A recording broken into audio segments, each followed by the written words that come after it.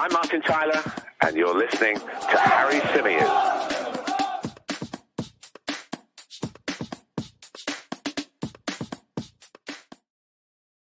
Hey everybody, how's it going? Welcome back along to the Chronicles of a Gooner, the Arsenal podcast, part of the 90-Min Football family. As ever, I'm your host, Harry Symeou, and on this edition, we're going to be discussing the news that Arsenal and West Ham United have come to an agreement finally over the transfer of Declan Rice. Now, the Gunners made that offer of £105 million in total a few days ago now.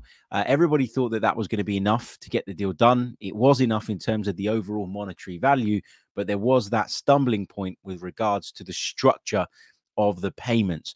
The two clubs have been going back and forth for a number of days now, and finally, they have reached an agreement on how the payment of 100 million plus 5 million will be paid for Declan Rice, which means we are moving. Things are moving forward, which is great. And listen, I have to say, I sort of expressed some frustration in recent episodes about how long this was taking. It was driving me a little bit crazy because I guess because we keep hearing information, it's becoming really, really difficult sometimes to weed out what is genuine information and what is nonsense. And what I've had to do, particularly with this Declan Rice saga, is almost ignore everybody bar a couple of people. I think David Ornstein has obviously been great. I think that Jacob Steinberg of The Guardian has been great. Fabrizio Romano feels like he's been piggybacking on some of that stuff and sort of maybe providing a little bit more color at certain points during this transfer saga, if you want to call it that. But I think when you get the Ornstein tweet, you know that shit is serious and you know that things are moving forward. So it was interesting because throughout this saga, throughout this summer transfer window so far, David Ornstein has tended to drop his updates really, really late at night. He seems to put them out when everybody else is kind of winding down for the day, when the scene is just mellowing that little bit. And you know, I shouldn't be surprised because that's been the way it's been with David Ornstein throughout the duration of this window, as I say. But last night, I must admit, I was getting a little bit annoyed after we did the podcast yesterday that nothing had broken. You know, they kept telling us that it was going to be worked out over the weekend. Monday came along, nothing happened. Tuesday came along, the day passed again, nothing happened, and we are here now. Of course, with that update on the Wednesday morning. As I say, it came late at night on the Tuesday, but for once I decided to go to bed. For once I decided to have an early night. For once I thought, you know what, screw this. I'm not going to spend my entire evening refreshing Twitter. Instead, I'm going to put my phone to one side. I'm going to sit down, watch a nice film, have a cold drink, and then I decided, yeah, you know what, I'm going to head off to bed at probably around about 11:15, and I think this broke at like 11:30 or something. Had I known, had I seen it then, I'm sure I would have been on my bike heading down to the man cave to bring you a live episode at the time. But instead, we're doing it now because, yeah, it was one that caught me out. And you know, it's kind of nice when that happens. It's kind of nice to wake up. Like I woke up this morning at about 6:30 a.m. Kids woke me up. You know how it is. And I sort of normally for the first sort of 15, 20 minutes, I'm a bit groggy. I can't really be bothered to get up. I'm sort of fighting with myself to get out of bed and sort of scrolling through my phone just to kind of kill time and make sure that, you know, I don't get out of bed before a reasonable hour. Yeah, I can be like that sometimes, particularly during the summer where things are just that little bit calmer in terms of sort of my work routine. But I woke up this morning, read that, and literally jumped out of bed, literally shot out of bed in excitement. Because I know I've said that, you know, when you drag something like this on as much as we have, and when it takes this long, and when you're sort of following it every step of the way, which is something that didn't used to happen in previous years, it can dilute the excitement. It can take away from that buzz around a new deal. The feeling I felt this morning was probably a combination of excitement, but also relief that this was done and that the agreement had been in place, because I'd seen people on this channel yesterday saying the Rice deal is off, which I didn't believe. I always thought was a little bit overreactionary, but You do find it increasingly difficult to tell people like chill out when something is taking super, super long. But here we are now with this deal done, with this deal in the bag, and we now await the medical. And of course, the announcement, which I'm sure Arsenal are going to try and do an elaborate job of. I thought they did a really good one, by the way, on Alessia Russo yesterday. We spoke on our show before that was announced. We said it was likely that it was coming. We talked about the fact that the Emirates Stadium had been booked out to do that shoot with Alessia Russo. We got that announcement, great announcement. And now we're looking forward to the Declan Rice one. Let me bring you up to speed then with exactly what David Ornstein has said, tweeted. For those of you that maybe haven't seen it just yet, this is what David Ornstein had to say on the matter. He said, exclusive, Arsenal have reached total agreement with West Ham to sign Declan Rice. West Ham United have now accepted Arsenal's payment structure on record, £100 million plus £5 million fee. The 24-year-old England midfielder has been given permission to do his medical and finalise the personal terms. David Ornstein followed that up with another tweet, although this is information that was also reported by Sammy Mockbell as well. I think first, to give him his credit, the payment structure will see West Ham receive £100 million fixed fee in 3 instalments over 24 months. The clubs found a compromise last night to let Declan Rice join Arsenal, subject to, of course, the medical and the personal terms. Now, this is really, really interesting because we know that initially West Ham wanted this done within a year. Then we heard that they wanted it done within 18 months. We heard that Arsenal wanted to do it over 4 years and then 3 years. And in the end, Arsenal have sort of compromised on the 24 months thing so that they can get this deal done and get this deal over the line. What's really, really important to note here is that Arsenal, by the looks of it, have managed to work this out in a way where this money is paid over 3 accounting periods, which could have big implications, positive implications, obviously, on sort of their adherence with financial fair play and all the rest of it.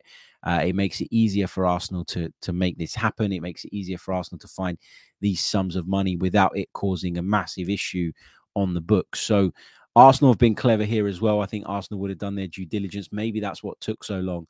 And Arsenal figured out that actually, although 24 months is less than the period that we were initially looking to pay this money over, because it's spread over 3 accounting periods, actually we can make this work, and it's not worth sort of risking the deal here. It's not worth this dragging on any longer. Let's get this done. Let's get this sorted, and let's move on.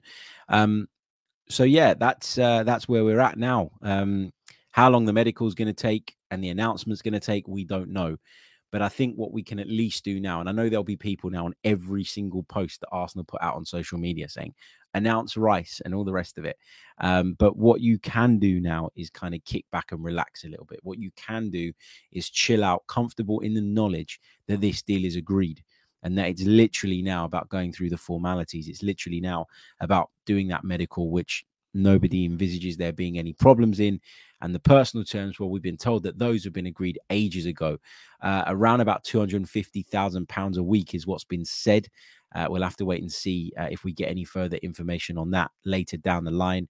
But Declan Rice is well on his way to becoming an Arsenal player. Another big step forward in this one. And hopefully, I mean, I would have said prior to this week that the announcement probably would come this week. I'm not sure now because it's Wednesday and I don't know how long it's going to take Arsenal to piece all of that stuff together and get the medical done, all the rest of it. And I said that it probably would have been done this week was because I thought that actually this agreement would have been struck and found much earlier than it was. It just goes to show how difficult West Ham have been to deal with in this. Now, I don't blame them necessarily. You know, Declan Rice is a big, big player for them. He's been key to their sort of European success and the journeys that they've had on the continent. And he's been key to actually, I think, getting them out of trouble come the back end of campaigns when they just haven't been at the level required. So I understand why they stood firm. I understand why they probably looked at him and thought, we're not going to have another player of this caliber or who can command this type of money for a long, long time. So we have to maximize it. Also, Add into the equation that West Ham have been on the FFP watch list, which would have increased their need to get the money in sooner rather than later as well. And you can understand why this was a difficult negotiation to do. What you have to do is give credit and praise to Edu and his people. It's understood that Edu remained calm, remained patient the whole time, even when Manchester City came in. And you have to give credit to the club as well for being able to stretch that a little bit further as well to make this happen. We know that they didn't want to pay £105 million in total. We know that they wanted to do the deal at far, far less. Gimme Box in the chat says West Ham have been negotiating in bad faith from the beginning. They've been leaking the entire process throughout. It certainly feels like they have been leaking bits and pieces to the press in order to get what they wanted, which was, in the first place, a bidding war. It didn't happen because Manchester City did come in with the one offer, decided that actually, Declan Rice was all in on Arsenal, and that even if they went that little bit further, there was no guarantee that they were going to get him, and so they pulled out. Some people are reporting that Manchester City just looked at the price and went, nah, we're all right. We'll stay clear of this, which I think is nonsense for a couple of reasons. So first of all, Manchester City, they don't get put off by price. Okay. If they really, really want a player, they are one of a handful of clubs that are able to stretch that far and get who they want in through the door. Now, I know they're under a lot of scrutiny at the moment because of this ongoing row with the Premier League and all the rest of it. But you still feel like Manchester City, if they really wanted to do that deal, could have done it. The other thing is that they offered an amount that was the same amount that had been rejected from Arsenal just a few days prior. So, if they were really, really sort of convinced that they could get Declan Rice in and convinced that he would be on board with that as well, then surely they would have made an offer that was greater than the money that Arsenal had put on the table, which, as I say, was rejected. So I just think this idea that Manchester City were just playing with us, or that Mikel Arteta rang up Pep Guardiola and asked him to put an offer in so that they could get things moving, I think is all a load of nonsense. I think West Ham knew what they wanted. Arsenal had a price at which they wanted to start. And as Tom Canton has said on here before, and we've spoken about on his show on a number of occasions, actually, had Arsenal started the bidding at a much higher price, then they probably would have ended up paying a much higher price. Declan Rice's desire to come to Arsenal was a big, big factor in this, was a big, big thing. And because of that, Arsenal felt they could start that a little bit lower and still remained confident that in the end they would get closer to a point that they wanted. I think the club knew that they were going to have to pay around about 100 million. That was what West Ham were putting out there publicly. But it's how you get to that 100 million. I think that's quite important, because if you crawl there, then the selling club will understand that there isn't really much appetite to go beyond that. If somebody says, I want £100 million for a player and you offer 95 straight up, then they're going to try and squeeze more and more and more out of you, because they know that the initial offer is no problem for you and that you can go that extra mile. So, yeah, that's where we're at on this. We're going to take loads of your questions and thoughts from the live chat in just a second. So start getting them in. Pop a queue at the beginning of those questions. It just makes it easier for me to pick them out from the live chat box. Just looking at Twitter, what's going on with that at the moment. Everybody is buzzing, aren't they, about the Declan Rice thing. But anyway, he's on his way to Arsenal. The medical is not too far away, it seems. Don't know an exact time or date for that, but we should get it sooner rather than later. And hopefully we get an announcement in the coming days. Let's not drag this bit out, Arsenal, because this bit is within our own hands. So fingers crossed we can get that done nice and swiftly. Right. Going to take a very, very short pause. Don't go anywhere. Going to be gone for literally 1 or 2 seconds. We'll be back. We'll take your questions from the live chat. Let's get your reaction to the news that Arsenal and West Ham have reached an agreement on Declan Rice's transfer. Here we go. Let's get back to it then. Let's get back over to the chat box. What have we got here? Sticking on the theme of midfield, St. Francis says, Harry, what are your thoughts on the Tchouaméni links that we are going through? And it's actually a second bid of 100 million euros. I have to say, mate, I haven't seen that come from any source that I would regard as sort of notably credible. I know that there are people out there that will be good at their jobs that don't get the coverage that the Ornsteins and Fabrizios do and all the rest of it. And I get that. So I'm not dismissing anyone's information. I'm not saying that, that they're not good journalists or anything like that. I don't know this to be true. From what I hear about Aurelien Tchouameni, he is seen by Florentino Perez as a really big part of Real Madrid's future. And that doesn't mean that Real Madrid won't sell him. I think Real Madrid would sell him if the price was right. But having just fronted up £100 million over the next couple of years to get Declan Rice in the door, do Arsenal have what it takes now to go and break the bank and sign Aurelien Tchouameni? I don't think they do. I think they will look at another midfielder, but I think if you're talking in that bracket of 100 million and upwards of that, I think it's a little bit far-fetched. I don't see it happening. Love the player. I think he's great. It's going to be interesting to see where he ends up if indeed it doesn't work out at Real Madrid. We hear this morning as well that Carlo Ancelotti is going to leave the club at the end of his current contract and go and join the Brazilian national team, which is a really interesting move. Can he add the World Cup or something to his array of trophies? But look, Aurelien Tchouameni, great player. Just don't see it happening. I've got to be honest.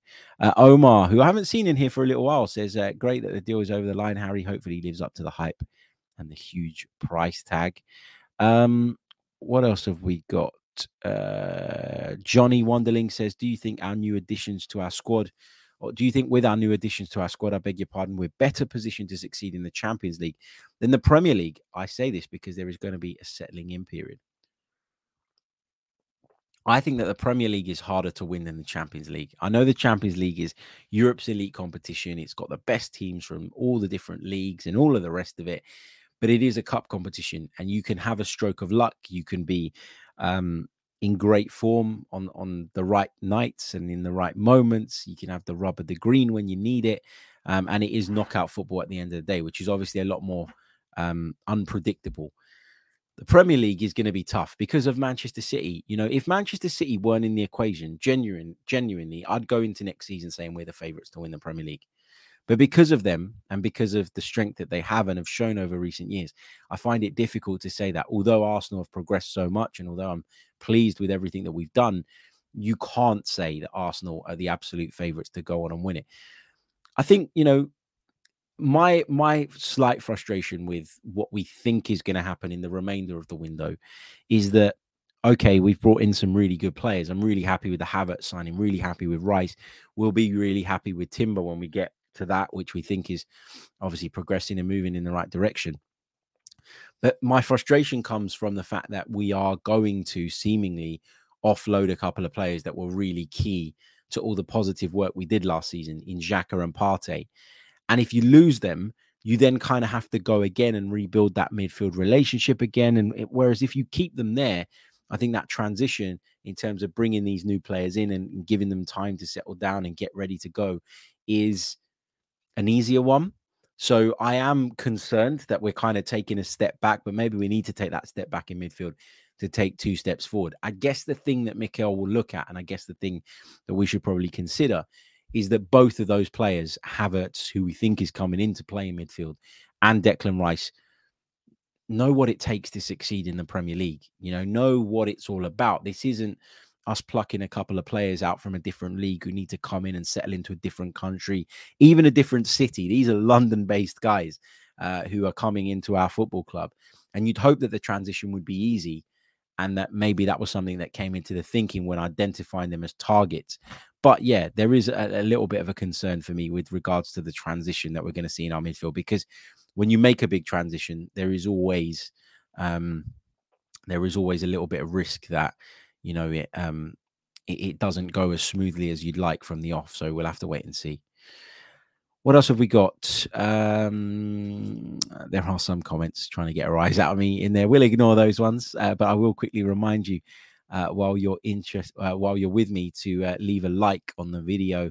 It really, really does help. Please do subscribe to the channel as well. We'd love to get to 28,500 as soon as possible, because that then means we're within reaching distance of that 30,000 mark here on YouTube, which we'd love to get to ASAP. Tom says, with Brighton interested in Balogun, I read that yesterday, should we offer them 50 million plus him for Caicedo? It'd be a win for everybody, and we'd be safer to sell Partey in that instance. Here's my thing, right? And I said this yesterday, and there was quite a bit of pushback actually in the comments section when I spoke about this yesterday. People sort of suggesting that I was wrong to say that Balogun probably doesn't get us £50 million.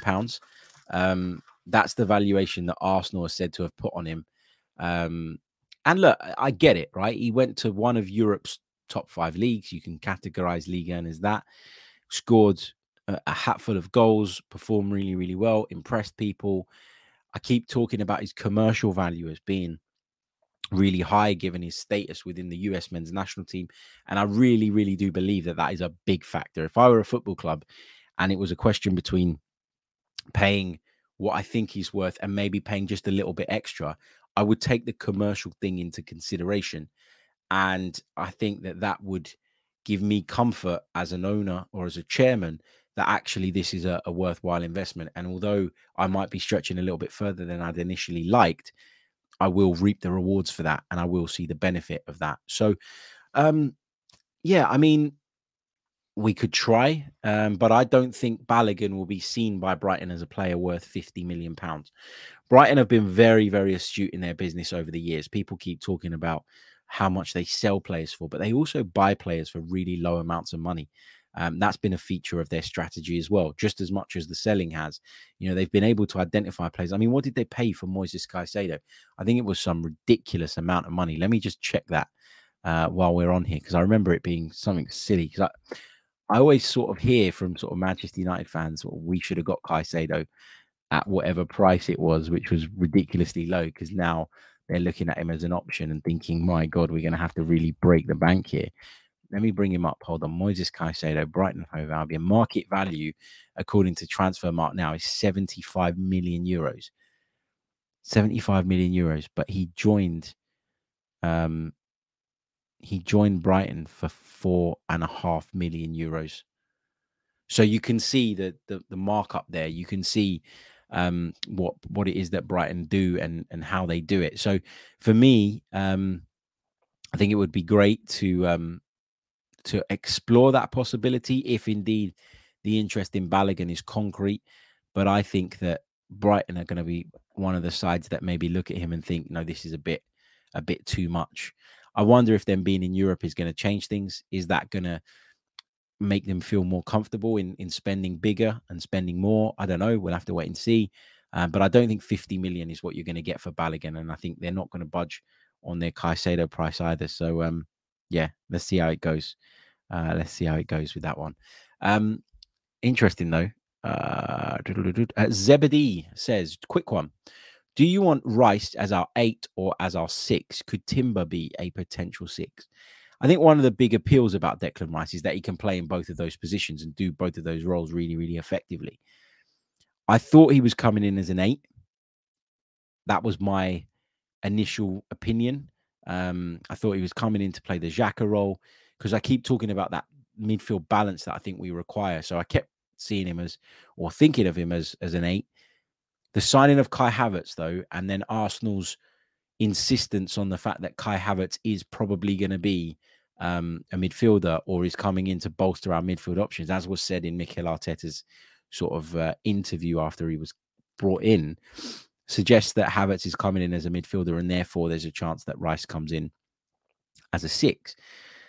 Now, you know, I think there will be games in which I'd be more comfortable with Rice and Partey, should he stay, for example, playing. So there'll be games, let's say, away at Liverpool.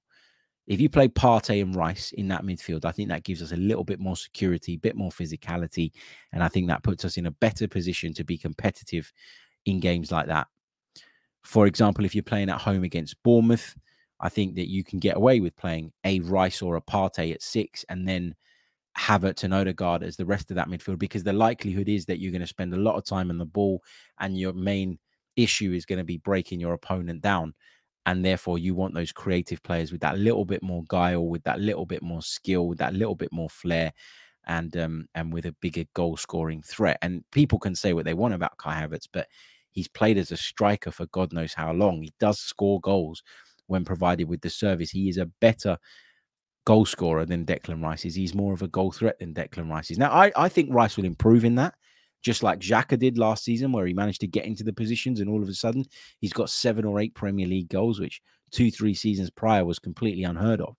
But I think that you've got options there, and I think that's really, really important. Guys, bear with me. I'm just going to pull this blind down a little bit. The sun has decided to come out and blind me mid-podcast. Anyway, back to darkness. It's just in my eye. What else have we got?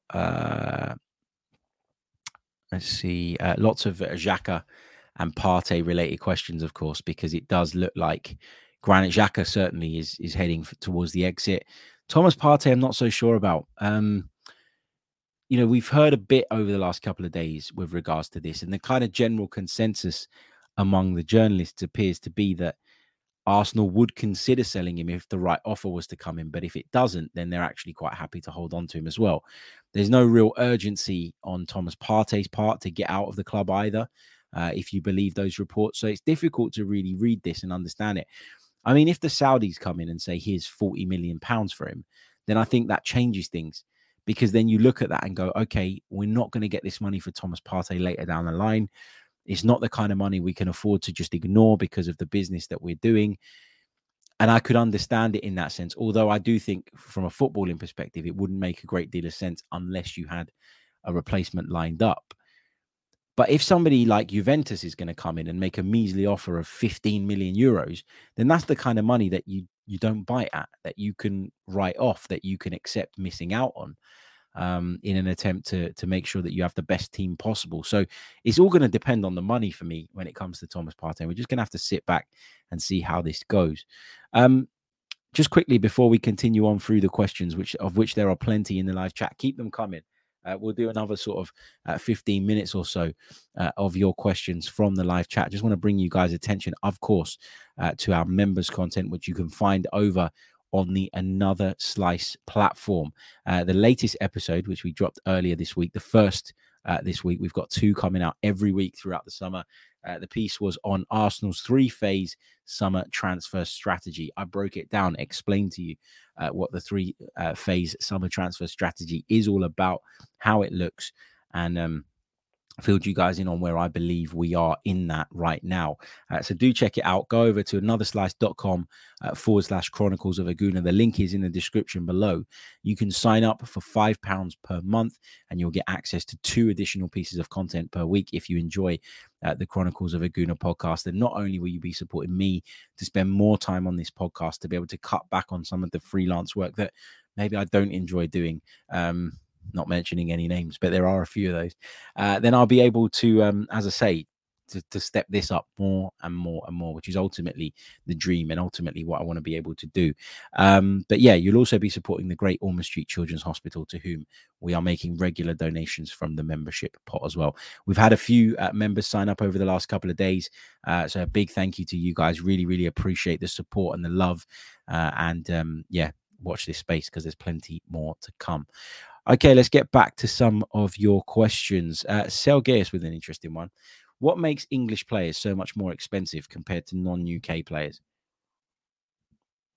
So I think there's a couple of things. I think that commercially, within the British market, English players are what's the word? Are more revered in terms of working with brands and all the rest of it and sponsors.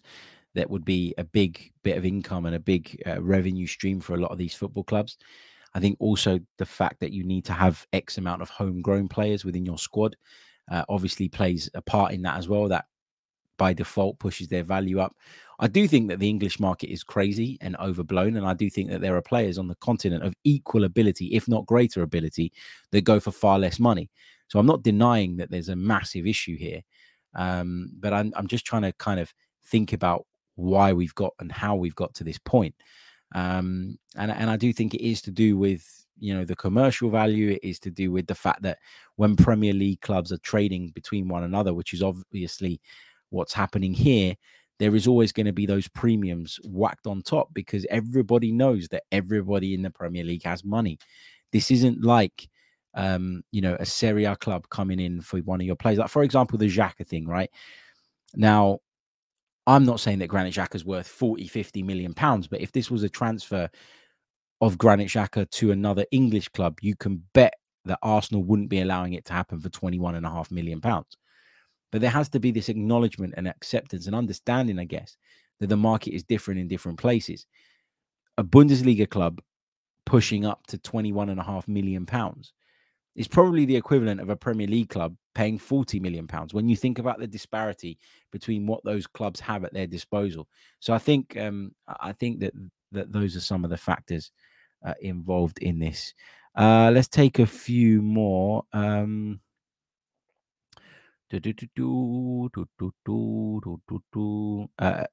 Jackson says, I'll believe Rice is signed when I see him holding the 29 shirt. Why would he get the 29 shirt?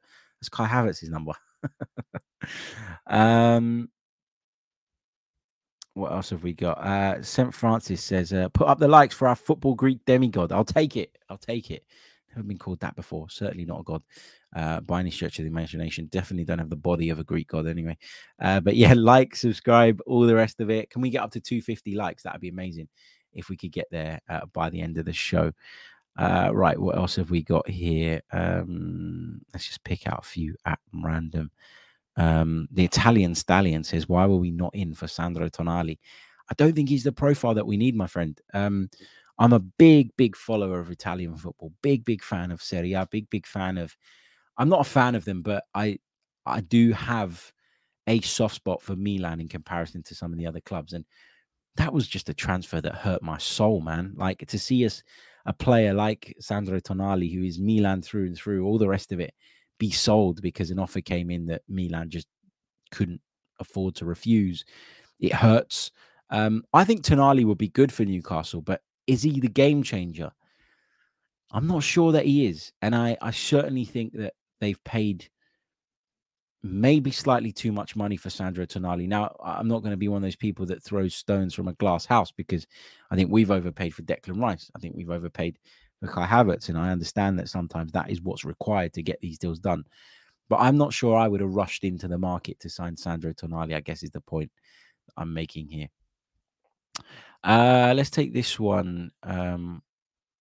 Johnny says, does sharing by copying the link help, Harry? It does, mate. It does. Thank you so much. Paratosh says, what is happening with Pepe? Nicolas Pepe spoke out, I think it was last week now, about sort of the fact that his relationship with Mikel Arteta isn't broken, that actually he respects him a lot as a manager, and that he's going to have to wait and see what happens when he comes back to Arsenal with regards to his future. Look, give the guy a chance. Like, genuinely, like, you're not going to get a lot of money for him. And I know people were looking at Nicolas Pepe as one of the players that they could really cash in on this summer and really help balance the books. But I mean, he's 28 years old. We paid a record at the time, £72 million to bring him in, which was crazy money at the time. It didn't work out. Mikel Arteta didn't trust in him. I don't know, maybe Mikel Arteta hasn't gone out and got a right winger because he thinks that Nicolas Pepe has a chance of working his way back into contention. I don't know. I really don't know. Maybe not. Maybe he thinks Kai Havertz can do that role if he needs to in Saka's absence. Maybe he thinks that Nelson can play out there. All the rest of it, Trossard too. I don't know. But I think we're just going to have to wait and see with this one. But what I would say is don't get carried away. Like, don't expect Arsenal to bring in some crazy money for Nicolas Pepe, because I just think that is really unrealistic at this moment in time. Let's take a couple more. Halo says, Harry, according to the Athletics, James Pearce, Liverpool now seem reluctant to sign Lavia. Should Arsenal hunt him down now that Liverpool's interest has cooled? Well, we spoke a couple of days ago about Liverpool maybe being ahead of us in the race for Romeo Lavia. I think any top club that wants to obviously be competitive, but also needs to find the balance financially in terms of being responsible and making sure that they don't overstretch themselves, is going to be put off by Southampton's £50 million asking price. Because Romeo Lavia is a good player and has, shone bright at times. But I think he's still not quite there. And this is not me just saying that because Liverpool seemingly got ahead of us in the race. You would have heard me say this right at the beginning when we were linked with him, that, yeah, good player, like him, but can I rely on him at this stage in his career? Probably not. And then someone came back at me and said, well, he's 19 years old. You can't expect to rely on him at 19 years old. And that is exactly the point. It's not because I don't think he's talented. It's not because I don't think he's got something there. It's not because I don't think he won't come good in the future. I just don't know that we can afford to take that gamble. And at the time, we were talking about him as coming in as a replacement for Thomas Partey. Don't know about that. Dr. Smith joins us, says, just on my break at work, good news to see. Hope you're well, Harry. Hope you're good too, mate, and enjoying your break. Casey Clip says, don't you think a midfield of Havertz, Odegaard and Rice is physically weaker than the midfield we had last year? Yeah, it is. And that's why I don't think you'll be able to get away with that in every game. And that's why I think that we need to keep hold of Thomas Partey as well if we can, because it doesn't look like we're going to be able to keep hold of Granit Xhaka. So, yeah, I think we're going to need to be able to switch between that balance of a midfield with a greater technical ability and one of a greater physical presence. I think we're going to have both of those options, and we're just going to have to play it right in the different games. Just a quick reminder, guys, if you haven't hit it already, why haven't you liked the video? We want to get up to 250 likes if possible. Don't forget to subscribe to the channel if you're brand new as well. That really, really does help in our quest towards the 30,000 mark. Remember as well that you can check out, of course, our members' content over on the Another Slice platform. You'll see it on your screens here. If you're watching us, if you're listening, the link is in the description below. Head over there, sign up, get access to 2 additional pieces of content per week, looking at topics around the Arsenal. We've got a Kai Havertz piece, where does he fit in at Arsenal? We did one on Jurrien Timber as well, and why he would complete Arsenal's defensive unit. Fingers crossed that deal gets done and over the line. And the most recent episode is an explanation of Arsenal's 3-phase summer transfer strategy. Right, let's take a couple more. I say that I'll take a couple more. Why not? What have we got here?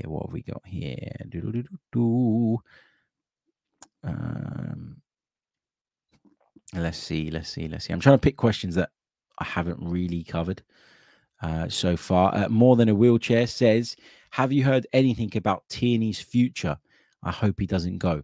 It's gone really, really quiet, hasn't it, on the Kieran Tierney front? I think he'll stay at this moment in time. I sort of went into the summer thinking he was definitely going to leave. But then I look at what we're going to have to deal with next season in terms of the number of games, the competitions, all the rest of it. And the more and more I believe that actually keeping hold of a deep squad is really, really important. And Arsenal need to be ruthless as well, in that if a player comes knocking on the door and says, boss, I'm not playing much, I want to go, we can't allow that to happen unless it works for us. You can't have a squad of 25 odd players and every single one of them be happy every single time. That's just not realistic. I think Kieran Tierney has something to offer. I think that Kieran Tierney is someone that we should try and keep a hold of, unless there's an offer that comes in, a bit like the Partey situation, that you think is too good to refuse. And at the moment, there's no sign of that offer coming in. Therefore, at this moment in time, as I record this podcast, I say he's probably going to stay and probably should stay. If Newcastle come in and offer us 45-50 million pounds, then maybe my opinion changes on that. But right now, I don't see the benefit in letting him go, and I don't see why we should allow that to happen. He's got to fight for his place like everybody else. That's just how it works. You want to play at a top club, you want to compete at the top end of the league, then yeah, it is what it is. Mark Jerome says, surely there's an argument to keep Partey, even if a good bid comes in, if it gives us more chance of winning the league next season. Yeah, I mean, in an ideal world, Mark, I'd keep him. I've said that throughout the summer so far. In an ideal world, I keep Xhaka and I keep Partey. I don't let any of them go. And instead, I build on that foundation that we sort of laid last season and look to improve the squad and the depth of it. But I think Arsenal will need to consider a big bid because of the finances of it all. Now, we're giving the club a lot of credit and a lot of praise for going that extra mile to get Declan Rice in, probably overpaying to get Kai Havertz in, as we've discussed on previous episodes. But I think there is a need to balance it a little bit. And I think that Thomas Partey would be someone Arsenal would consider allowing to leave, mainly because of his injury problems. I think that is more of an issue than, the drop-off in form at the back end of last season. I know that was disappointing and all the rest of it, but for 3/4 of the season, he was magnificent. So I think the injury thing would be the one that makes Arsenal think twice about his future should an offer like that come in. And obviously, there may be other factors at play here as well. Malesi says, hi, can we realistically do a midfield overhaul with Rice and Havertz gel and still meet the huge demands of challenging for the title and remaining competitive in the Champions League? Isn't that a big, risky gamble? It is a gamble. It is a risk. Obviously, any transitional phase is that. But I think, I think that Mikel Arteta has become more and more ruthless and is getting more and more things right. So if he thinks that that's what we need to do or that's the way forward, then at this point, I'm willing to just sit back and trust him. Obviously, we're hindsight merchants in this business, and it's easy to look back and say, well, he got that wrong and he got this right and he got that wrong and blah, blah, blah. But I think I'm at the point now where going into the season, I just trust him. I trust in what he's doing. I trust in the work that he's done behind the scenes along with Edu to make the right decisions, and we'll see where we end up. Right, guys, I am going to leave it there. Thank you all so much, as always, for tuning in. Really, really do appreciate your love and support on the channel. Remember, like the video, subscribe to the channel if you haven't done so already. If you're listening on audio as well, please do leave us a review. We've slowed down a little bit in the audio reviews, and they really help as well. So if you haven't done so already, leave us a review. I will see you all soon with some more Arsenal-related content. Until next time, have a great day. All the best. Goodbye. I'm Martin Tyler, and you're listening to Harry Symeou.